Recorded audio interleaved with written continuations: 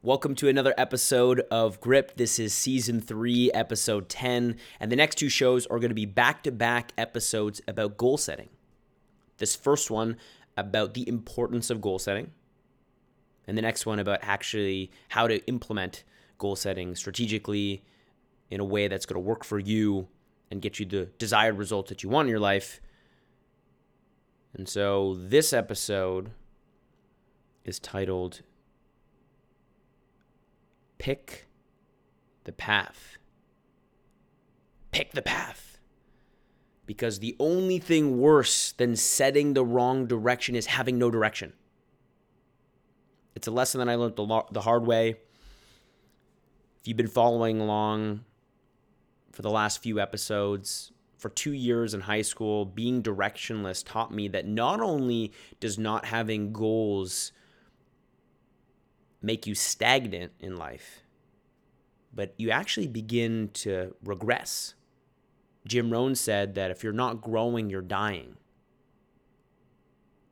And I didn't realize when I was in high school how important having goals was, but my intention is, if you were in that place that I was, or maybe you've thought to yourself, it'd be really nice to have some goals.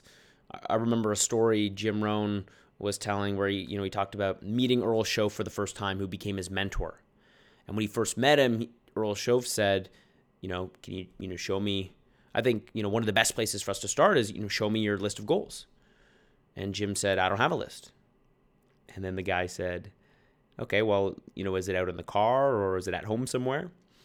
And Jim said, I don't have a list anywhere.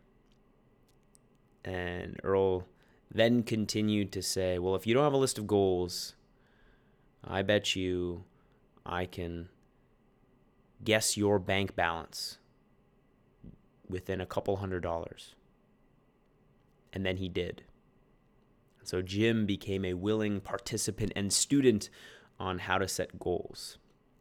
And I became a willing student and participant because when I was in high school, I don't know if you can relate to this, but a lack of clarity and direction, it wasn't as important about what my bank looked like, but it actually produced a lot of uncertainty.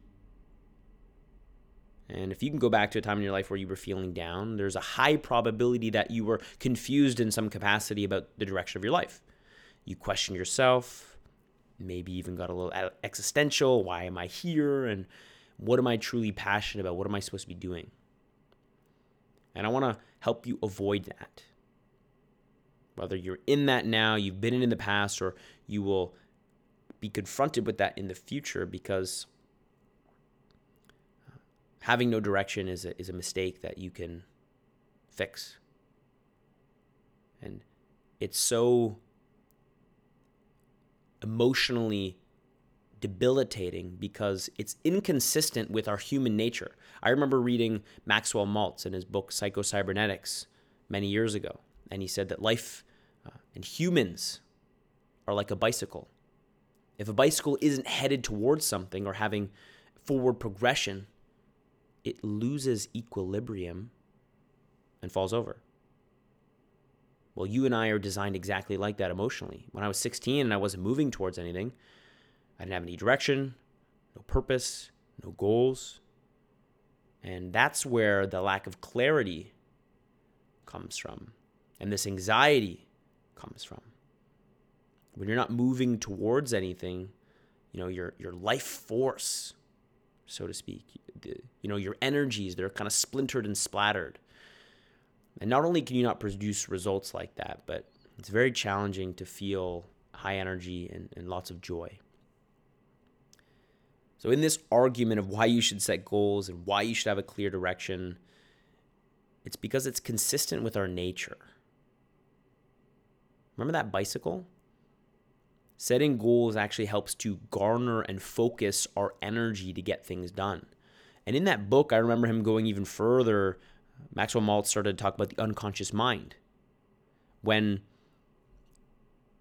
you know what you want to get done and you focus on what you want, then in your sleep, your unconscious starts to create these blueprints of how to achieve what you want next. He said that our subconscious is either our best friend or our greatest enemy. And I thought about, is that true for me? And I think it is. I remember sometimes in high school where, especially in physics, because I sucked at physics big time. I was practicing a solution. I was trying to figure out the equations the night before. I couldn't figure them out. I distinctly remember going to sleep without the answers to questions and then waking up the next day having the answer and having it figured out. No other reason other than my subconscious gave me the answer. And it aligned with helping me get what I wanted. And Maxwell, he continued, I remember, to argue the flip side of that, because here's the downside. The downside is if you have no direction, when you have direction, your subconscious will work in your favor and help align with that. When there's no direction and your mind is just sitting idly focusing on anything that came into your experience because you didn't really know what you wanted, your subconscious says, well, it looks like Jonathan doesn't want anything, so let's give him a whole bunch of things that he may not want because it's clear he doesn't want anything. And the next thing that shows up, you probably guessed it, uncertainty, anxiety, confusion. And why did all of these emotions show up? They show up because they're warning signs. We're out of sync. And I wish I could have given 15-year-old Jonathan this talk. Jonathan, you're depressed, dude, because you're out of sync. You're like a bicycle and you're not moving forward. You don't have any direction. You need to set some goals in alignment with improving your self-image. And although I can't do that, instead, I'm taking that advice today, and I'm also giving it to you, regardless if you are already taking action on a list of goals and intentions. My intention for you is to continue to set a direction, set a few goals, and start to take action towards the accomplishment of those goals and to write them down. And if you stay tuned for the next episode, episode 11, we're going to dive into the specifics on how to intelligently set goals that are meaningful to you, that inspire you, that get you excited about your day, that provide direction. And if you do them correctly, then your subconscious will begin to work in your favor and create the blueprints and plans and put the people in front of you that will help you to accomplish those goals.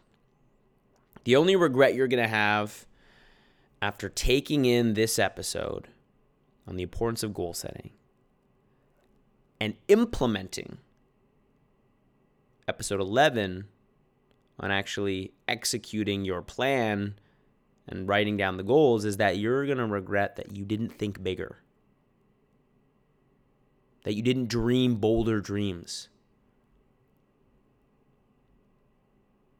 Because I have a feeling that whatever you write down,